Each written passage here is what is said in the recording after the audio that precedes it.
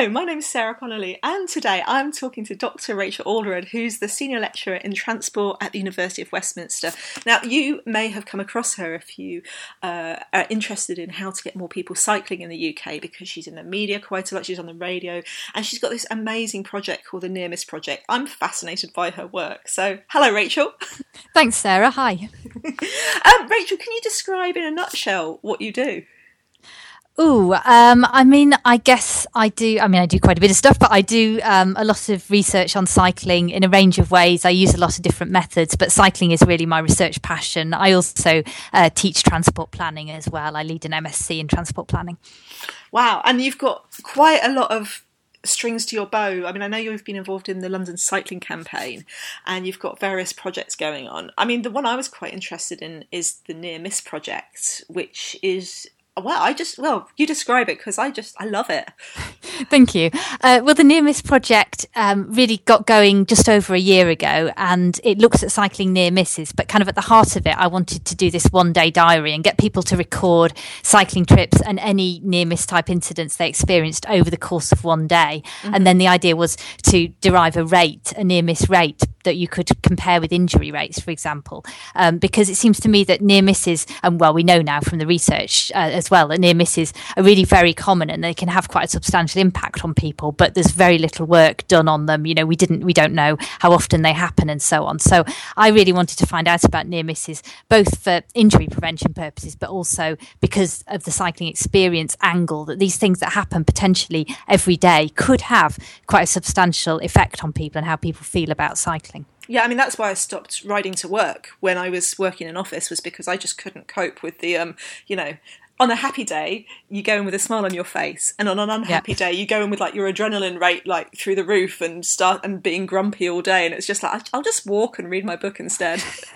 I know, and that kind of those descriptions of people's experiences. because it was an online survey, so a lot of the data was quantitative, but we also got really intense descriptions of people's experiences, and just the visceral nature of many of these things, people being cut up, being close past, or being driven at, and so on. Really reading those descriptions was often quite chilling. And cycling should be a wonderful, pleasurable experience, but too often on our roads it isn't. Yeah. It's kind of, obviously it has only been going for a year. Has it changed the way, has it changed your thoughts on how we get more people cycling? Because that's basically what a lot of your work's about, isn't it?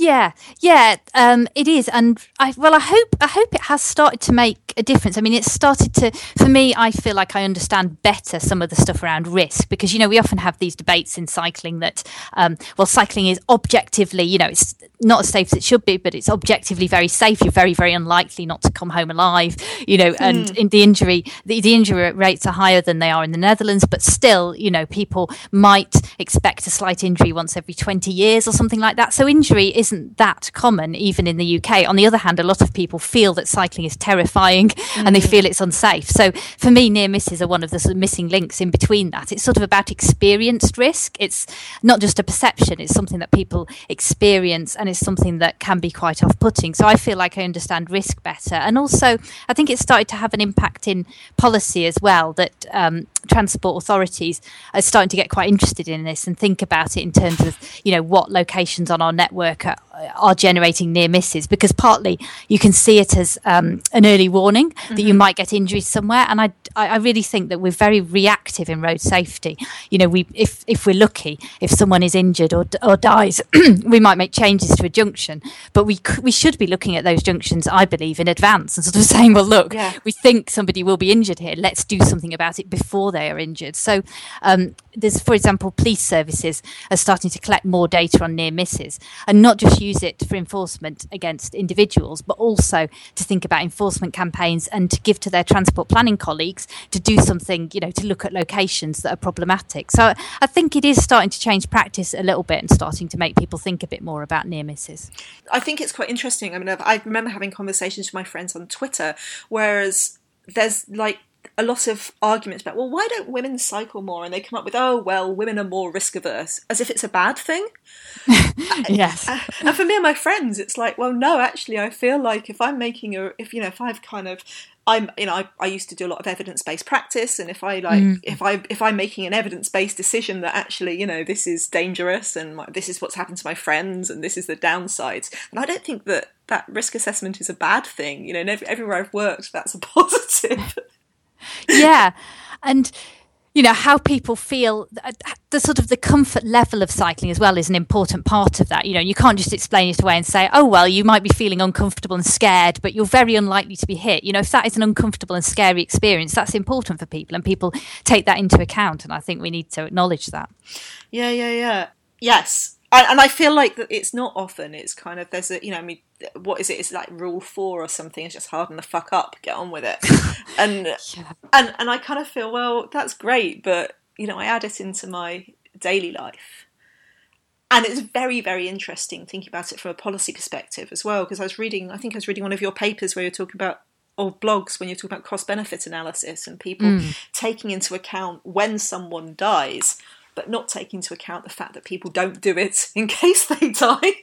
Yes, and we're just missing out so much. I mean, the benefits, some of the colleagues that I work with do stuff around health benefits and so on of cycling, and the benefits are so massive, and particularly for those groups that aren't cycling. I mean, in a sense, young men are the people who least need to cycle. They tend to have more of the transport options. They tend to be less at risk because they're young. They're unlikely to be about to experience serious health conditions. But the people we really need to get cycling are often the older people, and older women in particular, people who often don't have access to cars, people who are at relatively high risk of health problems. So, the very people who benefit most from it in this country are least likely to cycle. Yeah, I think that's why I really loved your work. I think when I first came across your work when my friend Fergal Mackay introduced me to your papers. But I think one of the things I loved most was the fact that you were looking at cycling from a point of view from equity, children, older people, women, disabled people, black and minority ethnic communities, people from, less well-off neighbourhoods. Yes. And that was fascinating, because that's always bothered me, that a lot of cycling stuff seems to be, oh, well, it doesn't matter who we get cycling, just as long as it's numbers. Yes.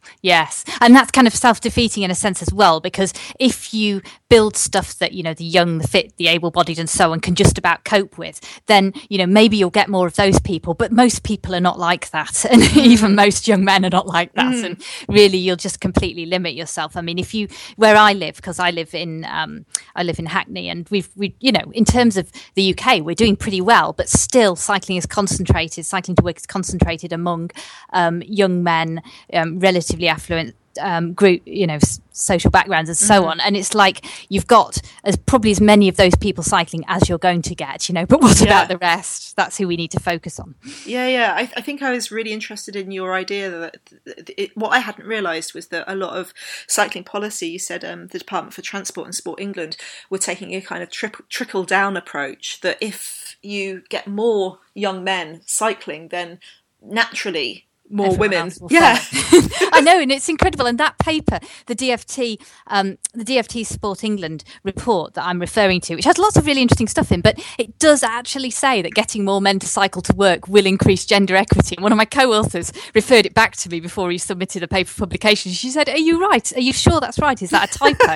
And I went back and checked the original paper, and no, that's what they actually said. And the assumption was that it would just start to level up. And I think really I'd turn that around and say, we really need to build for the underrepresented groups. We need to focus on those people who are actually telling us that they're particularly concerned about safety issues, that they're also concerned often about personal safety and social safety as well. So, where do you don't build routes through sort of narrow passageways through the states and that kind of thing. So, but these things are often not listened to. And when you look at the way in which cyclists have been represented traditionally, and there's someone called Kevin Hickman who does work on inclusive cycling, who's written a really interesting paper on how disabled cyclists are represented, or rather not represented, because cyclists are, tend to be represented as able-bodied. They tend to often be represented as young to middle-aged men and so on. And in a sense, those images also help to perpetuate. That's who often planners are thinking about. They're thinking about that guy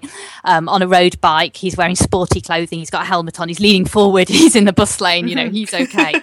That's who we're building for. And if you actually try and imagine a grandmother and a little boy cycling in that place, you just can't imagine it. And it's trying to break out of that and trying to imagine the cycling that we could have.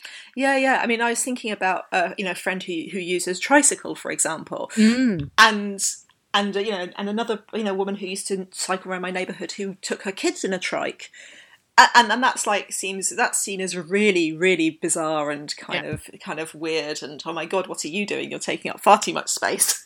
Yes, and those are exactly the kind of people and the kind of the diversity of cycling that we need to get. But it's just it's still often absent from the planners are not thinking of those kinds of things. Disabled cycling is just seen as really traditionally really marginal within transport, within disability, within cycling. It's we just but yet the benefits are so massive. I remember interviewing people in Cambridge. So I did the Cycling Cultures project. That was kind of a bit of my way into this, really, where I did a lot of interviews with people who cycled, and I particularly in Cambridge, Cambridge has relatively gender equal cycling. It has a lot of older people cycling, a lot of disabled people, and I spoke to quite a few people in Cambridge because of that, who were from a variety of demographics, and people who, for example, couldn't have easily walked to the shop, and who would say, if I didn't have my tricycle, I might be housebound, because literally, I cannot walk, I don't have a car, I can't use public transport, and the tricycle is how I get about. And just those benefits, and if we can get those people cycling, that for me is really transformational. Yeah, what do you think is special about Cambridge? I mean, is it because it's flat? Is it because it's the university? Is it? I mean, why? Because that's the thing that fascinates me, is people say, oh, it can't be done. We can't suddenly have the Netherlands. But there are places in Britain. I mean, York has a really strong cycling culture too. And I just wonder, what is it about those places, do you think? I mean, I did, when I was looking at the Cycling Cultures project, was partly founded on sort of thinking, well, we have these places where cycling is high. What can we learn from them?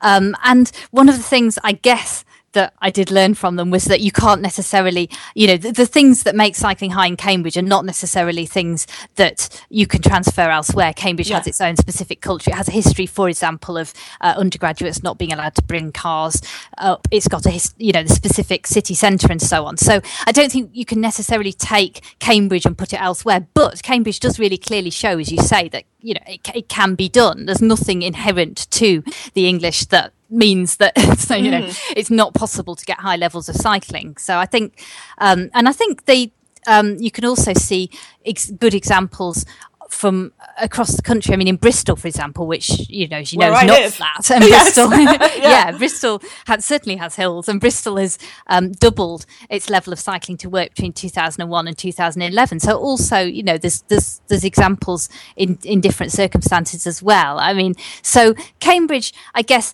one of the things also I learned from Cycling Cultures was that it was still often a struggle even in those places where cycling's high, because we have in this country, we have such a problematic attitude to cycling. It's still difficult often, even in those contexts. It's still the media is still often quite hostile to cycling and so on.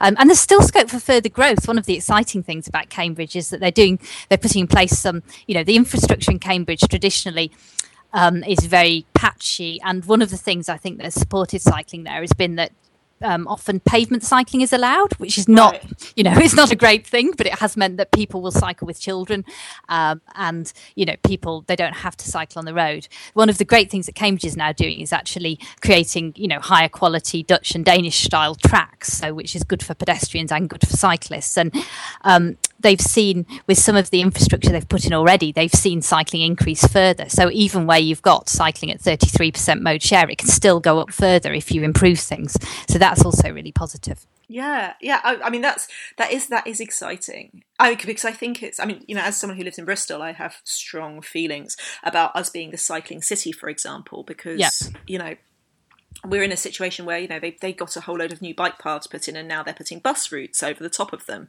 You know, and there's all sorts of things like that just mean I wouldn't dream of cycling in Bristol, but then maybe I would. You know, maybe something would happen that mean that actually I change my mind and start riding in the city again. Yes. Yeah. I mean, obviously, you know, Bristol is as a good example, having increased cycling. There's obviously still a long way to go, as there is in London. I mean, I was up in Bristol recently for a Viva and cycling along Gloucester Road, which was not exactly fun times. Yeah. I mean, I was interested in a lot of this stuff. There's so many things that are so fascinating about your work, but you talk about the interactions between the infrastructure, the social pressures, the cultural pressures. And I was wondering, that's you come from sociology, which is a really interesting thing to me to see someone in transport. Does that impact on your work? Can you tell us a little bit more about those interactions from a sociological perspective? Yeah, I can, and it just on the subject of coming from sociology, it has been a really interesting journey. I've seen sort of both, you know, two completely different academic cultures, sociology and transport, and I think I can see the positive and the less positive side of both. And one of the things that I like about transport is that it is quite interdisciplinary, and that there'll be people. I'll be interacting with people who are mathematical modelers, for instance, or, you know, people who are from all kinds of different backgrounds. But yeah, one of the things that I'm really passionate about is having that understanding of the relationships between culture and infrastructure, because, you know, often it's assumed that if something is seen as a cultural problem, it has to have a cultural solution, and, you know, we bracket things off and we think, okay, it's an engineering problem, let's fix that, or it's a behavioural problem, let's fix behaviour. But they're all so related, and I really like thinking about the streets as this sort of public space where people interact in particular ways, and many of the ways in which we interact in the space that is the roads are really problematic, but it's related to the infrastructure, it's related to the cultural and policy context as well. And I guess one example would be in terms of building good quality cycle infrastructure, which I think helps to create the impression that cyclists matter and that cyclists are important because they have something good provided for them. Because we have this long history in this country, as I'm sure you're also aware, of building these facilities as we call them, that you know, just look like, okay, we put some paint on the road and then it disappears. Just when it gets difficult, let's write end, and then you know, the cyclists will disappear. Yeah, or sharing with a bus lane, you know, bus and cycle lane, which is like, as you say, on the Gloucester Road, which is anyway full of cars.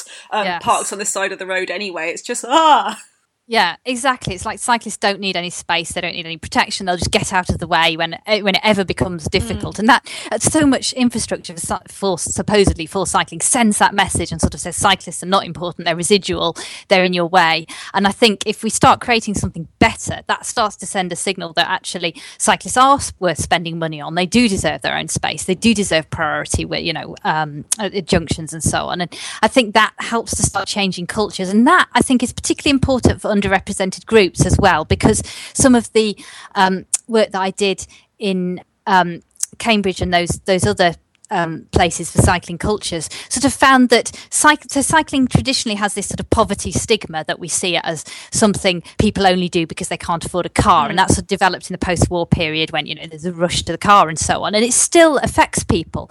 But it affects people differently. So in Cambridge, when I was doing research there, you know, middle class people with money, they didn't feel affected by a poverty stigma. No one was going to think that they were poor. But when I spoke to people who were on lower incomes or self-employed, it did affect them, you know, because they were worried that they could be seen as being poor, not making enough money and so on.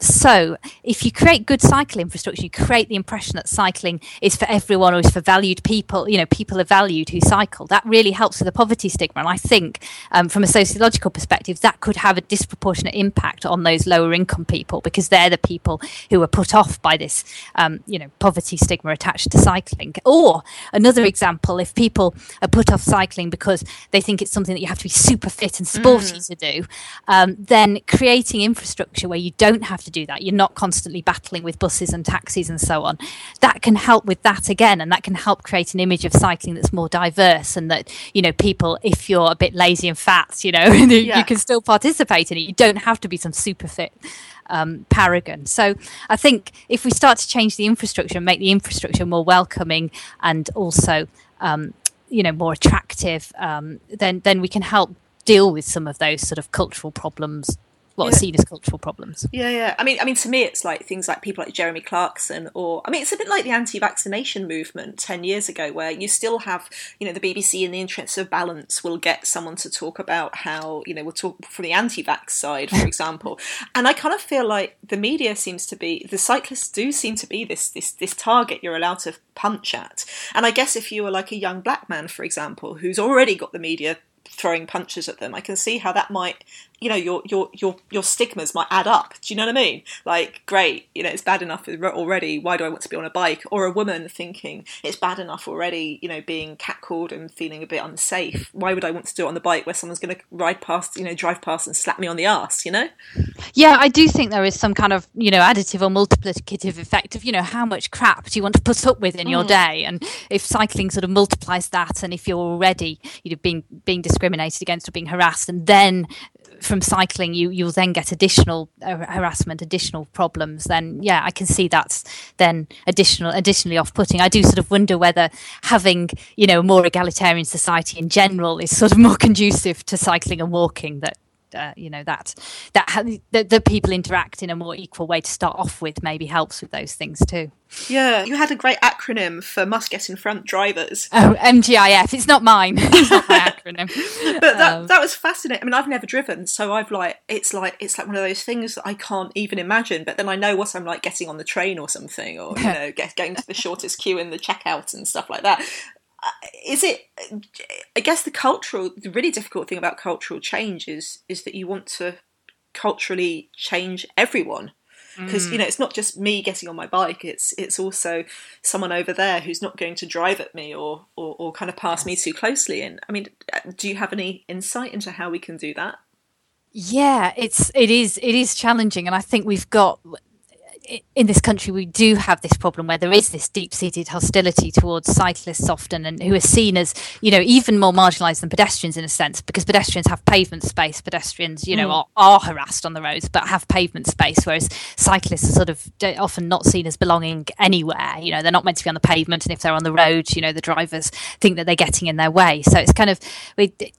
we're always battling with that, and also the fact that the media often, as you mentioned, often play quite a negative role. Politicians often are not terribly helpful either. I've been struck by debates in Parliament and in the Lords that people, some of the same stereotypes in the media you'll see there. The Greater London Assembly, interestingly, is actually, when I've been there to give evidence, the level of debate there is noticeably higher than it often is in those national forums. And I think that the London Assembly, because of the context in London, are more clued up on stuff. So we have got, an awful lot of there's an awful lot of problems, an awful lot of misconceptions, bias, and sort of anti-cyclist feeling. And I don't, it would be nice to think that as cycling increases, drivers become generally better behaved and more welcoming. And I think in London, I don't think there's a great deal of evidence that safety in numbers effect is happening yet. So I think there may be a threshold, and maybe we're not there yet. So in the meantime, I hopefully, positive infrastructural change will raise the status of cyclists, and also around sort of enforcement and policy, and just, I guess, constantly keeping an eye out for stuff that's going to be problematic. So one example could be the stickers in London that Transport for London rolled out some while back, which for large vehicles to stick on the back saying "cyclists stay back," which is just really problematic, isn't it? Because it just sends that message: cyclists should always be behind. You should not be in front if you're a cyclist, and that things like that really shouldn't happen. And especially on big vehicles, which shouldn't be in London anyway. I mean, I've got, I grew up in London. It's like, why is there a need for a big vehicle to be driving through central London during the daytime? You know what I mean? It's like, or in the rush hour. It's kind of, it's like, you want to kind of a sticker to go giant vehicle, go around the M25, or giant vehicle, deliver at a sensible time. Oh yeah, and it's just diverting the responsibility to the cyclist and to the pedestrian, and sort of saying, you should wait behind, you should not be you should be out of the way. And it's so things like that which just kind of reinforce the marginalisation of cycling. And there's so many examples, even that the places where I visited for the cycling cultures research, even though those are places with relatively high levels of cycling, you'd see things like, for example, I remember in an area of Hull seeing signs everywhere going, antisocial cycling, you will be fined. And it just sends a message out that cyclists are going to be punished, and that nothing about the kind of the things that drivers might have been doing in that area. And it just, like cyclist dismount signs, which often don't have any legal force but sort of carry the message that cyclists should be getting off, and then if cyclists don't dismount, they're seen as breaking the rule, even though there's not necessarily any law, any legal reason to dismount. So there's, I think, a constant effort on behalf of policymakers and practitioners to ensure that things don't, contribute to further stigmatising and stereotyping cyclists, and also probably some targeted enforcement is useful too. Yeah. I mean, I guess it doesn't help. I guess, Nigel Lawson saying that cycleways have done more damage to London than almost anything since the Blitz. And it's like, like for example, rampaging landlords, or that's done a lot of damage to London. Pollution, that's done a fair bit of. It's like I couldn't, you read that and you think, what kind of world are you living in where the worst thing that happens to you is that it now takes you a couple of minutes longer to drive down the embankment or something. You know what I mean? But I think that people realise that people see that and think, how out of touch is he? It's like the comments from people like Alan Sugar about now it takes me an hour and a half to get from Temple to Tower Hill or whatever. Most people are going to look at that and think, what on earth are you doing? You'd walk there quicker. Why aren't you getting the tube or walking? And it's interesting that I think one thing that's been quite helpful in London is that you have started to see, I think, that there's been a big shift away from the car towards public transport, in particular, to a lesser extent, cycling and walking. And I think you've maybe, in central London, certainly, most people don't feel that people have a right to drive quickly through central London. So I think that's been quite positive for cycling, because it's sort of it's sort of attacked this assumption that drivers should always be able to get somewhere as quickly as possible, because patently in central London that's not the case. Yeah, and also that that drivers shouldn't have free parking or whatever. As a London, as a born Londoner, that's like, well, we've all got to pay for our transport. What are you talking about, crazy person? I think we'd probably look askance on people who did drive, just because you're thinking, well, why would you sit in a car going up to central London when you can go on the train or you can go on the tube for, get there in 15 minutes? It's a kind of odd thing. But do you think, from a sociological perspective, that kind of the completely hat-stand arguments like Nigel Lawson, like your Jeremy Clarksons, actually do the cause good in the long run by being so crazy? Well, I did wonder about that when I was reading. It was a Standard article where it did have people sort of complaining about the fact that they were sat spending an hour and a half getting to their business meetings, to going a mile in central London. And I think that does really illustrate that what planet are those people on? Actually, that's not how most Londoners live, and that's not how most Londoners would expect to travel. So it did make it did make the other side look quite sensible. Which I think is quite useful, because you mentioned somewhere else that there's the stigma of cyclists as, mad eco warriors or obnoxious mammals, and I've got to admit that is a little bit of I talk about mammals quite a lot, because it's like they're almost the opposite of your everyday cyclists as well. And I was very interested in your paper on safety gear, and talking about how what that means to people, both in terms of putting them off cycling, but also making it seem like a really expensive, difficult, barrier-full sport. And I guess there's kind of those stigmas at the other end of on the one hand you've got the poverty stigma, but those stigmas at the other side also seem to be quite interesting too. Like, how do you overcome the stigma of, for example, hipsterism, or yes, or the stigma of vegan eco warrior. Yes, It's kind of interesting that you can have all those sort of coexisting at the same time, and that although you'd think they would contradict each other, they'd still they still exist, and they still can be off-putting to people. They can still lead to marginalisation and so on. And it is it's interesting with the sort of safety gear thing as well, in that you can kind of clearly see how it relates to the environment and the particular kind of cycling environment we've got. That is hostile, that makes people, you know, feel they have to wear this gear, but it's never enough. You kind of get into this escalation, and some of the interviews that I did for Cycling Cultures very much sort of showed that, you know, I've got fluorescent armbands, I've got this, I've got that, and people sort of feeling they had to wear more and more high visibility gear, but it was never enough. You know, you could never be sure that a motorist would see you, and this kind of constant pressure to do that, and also shaming when people don't wear the right clothing and so on. It's really interesting, and it seemed to have some kind of, you know, parallels to the way in which other groups get their dress and behaviour policed and so on. You know, you're not wearing the right clothing, you're how can you be so irresponsible? Which is interesting. I have a personal anecdote, which is that I was cycling through central London, and somebody started talking to me and wanted to harangue me about my shoes. I was wearing the wrong shoes, and I was probably going to lose my leg because it was so dangerous. Oh my God, like just a stranger. Yeah, incredible, I know. Who incidentally was not wearing a helmet, so we then had a discussion about risk compensation and whether that applied to shoes as well as to headgear. So there you go. But it's the same as, like, you know, a young black teenager shouldn't wear a hoodie if he doesn't want to be thought of as a criminal, or a girl shouldn't wear a short skirt if she's walking around late at night because, you know, you're asked, you know, if she doesn't want to be raped. There's a kind of really interesting, well, horrible culture, isn't there, of like risk versus, oh, it's your own fault, that you can't win on, like you can never win. Yeah, I remember trying to get a fluorescent coat and being so ashamed in the shop because they basically said, oh, you know, I'm size 16 and I was too fat for their women's coats, and so the only thing they had was this enormous men's coat that looked terrible on me, and it was just like, and I bought it because I was so embarrassed, and when I should have just gone, sod it, I'm going on the internet and finding something that fits my shape, you know, and it's like all of that stuff is really, you know, I again, cycling should feel like fun. I started cycling to work because I loved it and it made me feel good, and I stopped because it just made me feel.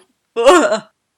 Yeah, no, I know that's terrible, but it's too often a common experience, and there's the sort of clothing thing as well is, you know, because people when you know, if someone's injured or killed, often it's the way it's reported, who was not wearing a helmet, who was wearing dark clothing and so on, and these things become very much blaming factors, and people internalize, you know, I mustn't do that, I must do this, and even though, yeah, as you say, you can't win. Yeah. So, in terms of equity in cycling and getting more people to ride from diverse communities, diverse backgrounds, what do you think organisations and decision makers should be looking at? I mean, apart from thinking about it in the first place. I mean, it's. I've got actually. I should make reference to this. I suppose the first thing really is to think about cycling as being a system, as something that's provided. I think that's really fundamental. I think that's that sort of shift in seeing it. Traditionally, it's been seen as something that, you know, individuals do, and as we got into the 1990s, it became something that, you know, individuals do. It's a good thing. People should cycle. It's healthy. It's environmental. It's all this. You know, people should cycle, and really. Detracting attention away from the fact that you need to provide the conditions, but infrastructural, but also legal, cultural, policy, and so on. You need to provide the conditions for people to cycle. You need to provide a cycling system. You know, you can't expect people to get the bus if there are no buses, but yet most of the country, effectively, the cycling system is like that. There is no good infrastructure. There is no support. You'll probably be harassed if you cycle, that kind of thing. So really turning it around and saying, you know, how do we provide an equitable cycling system? So there are different within that, you know, as well as providing good quality infrastructure, providing infrastructure that goes to the places that different people want to go to. And we're at such an early stage in this country as well. We're just building stuff is seen as good. But, you know, are you only building good routes that go to city centre jobs? You know, are you building routes that go to shops, that go to schools and so on? So thinking about the different destinations that men, women, older people, children and so on have, and making sure that you build for those destinations. Thinking about the capabilities that people have. So one thing that we've often done in this country is we've built there's a fast direct route, down the A road for the young men, and then there's a wiggly route going through a muddy field for the women and the old people, and that's the dual networks, right? But the problem with that, it's seen as being appropriate for the women and the older people because they're supposedly, more risk averse or less risk tolerant. But some of the work that I've been doing with colleagues has looked at distance decay in terms of, as you lengthen a route, then people are proportionally less likely to cycle it. Yeah. And it's different for different people, but you can do curves across the population. And the interesting thing is that for women and older people, those curves are sharper. So as you increase distance, cycling among women and older people will decline more sharply than cycling among young men. So the very last thing you want to do is put those people on a detour, because that's, they're less tolerant of longer distances. So they exactly need the direct route. So when you're thinking of building for a diverse population, then the people, the underrepresented demographic need a really direct route, and we don't, that still doesn't seem to have sort of filtered through. That we can, we acknowledge that women and older people want particularly keen on protected routes, but that hasn't really filtered through that they also have more need of direct routes. And stuff around obstacles, of course, physical obstacles. So many places where it's assumed that cyclists can dismount, carry their bikes up a flight of stairs, all this kind of stuff. And it's there's some really good work done by some disabled cyclist organisations that just point out that we actually can't do this. This is impossible for us, and that it's a equality legislation issue, because you've built a route that people with various disabilities absolutely can't use, a cycle route that they can't use. And my final question for everyday cyclists, I think about it in terms of, I had a tin can lobbed at my head, and apparently there's a group of lads who go around lobbing tin cans at people when they're cycling, and women, and watch them bounce off their helmets. And I was thinking I should have reported that to the police, and I didn't. But are there things that we could be doing to help the culture? Obviously getting involved in the near miss projects and doing the one day diaries is a useful thing, but do you have any advice for people who think, well, I don't have any power, what can I do? In some areas now you can report. There are I think now in Avon and Somerset as well, you can report near misses and things like that to the police, and unless that is an assault, isn't it? But other things that are more like near misses, you can report to the police online, and it's a bit of an easier process than having to go into a station and so on. I do think reporting things is important. Myself, I have not always done that, but it is, if things are reported, they count, and they can be, they can be useful not just in the individual case, but because a lot of people are reporting it. I think people are in the cycling community are doing a lot of good stuff. I think the me getting involved and doing research in this area is partly inspired by some of the work that some of the people were doing, bloggers and campaigners writing about these issues and making some of the same sort of sociological points as well, which I think is really interesting, that people were sort of doing transport sociology on cycling. And I think you can really see that things have been changing, obviously not as much as they need to change, but for example in London, where a lot of activity has been concentrated, I think we've really seen quite a substantial change, and it's it could still stop. But for example, we've seen a 27-fold increase in spending on cycling, and okay, that's from a very low base, but 27-fold increase. And what's really interesting is that Transport for London survey people on their attitudes towards cycling, and they do this every year, and every year recently the proportion of people saying more should be spent on cycling has increased just at the same time as they are actually spending more in the first place. So I think cool. It's really good, and you can see now that there is in London there is strong support for spending more money on cycling, and it's substantially outnumbering the people who are saying that less should be spent on cycling. So you can see that in a sense getting that money spent has support for cycling. So I think it is really important.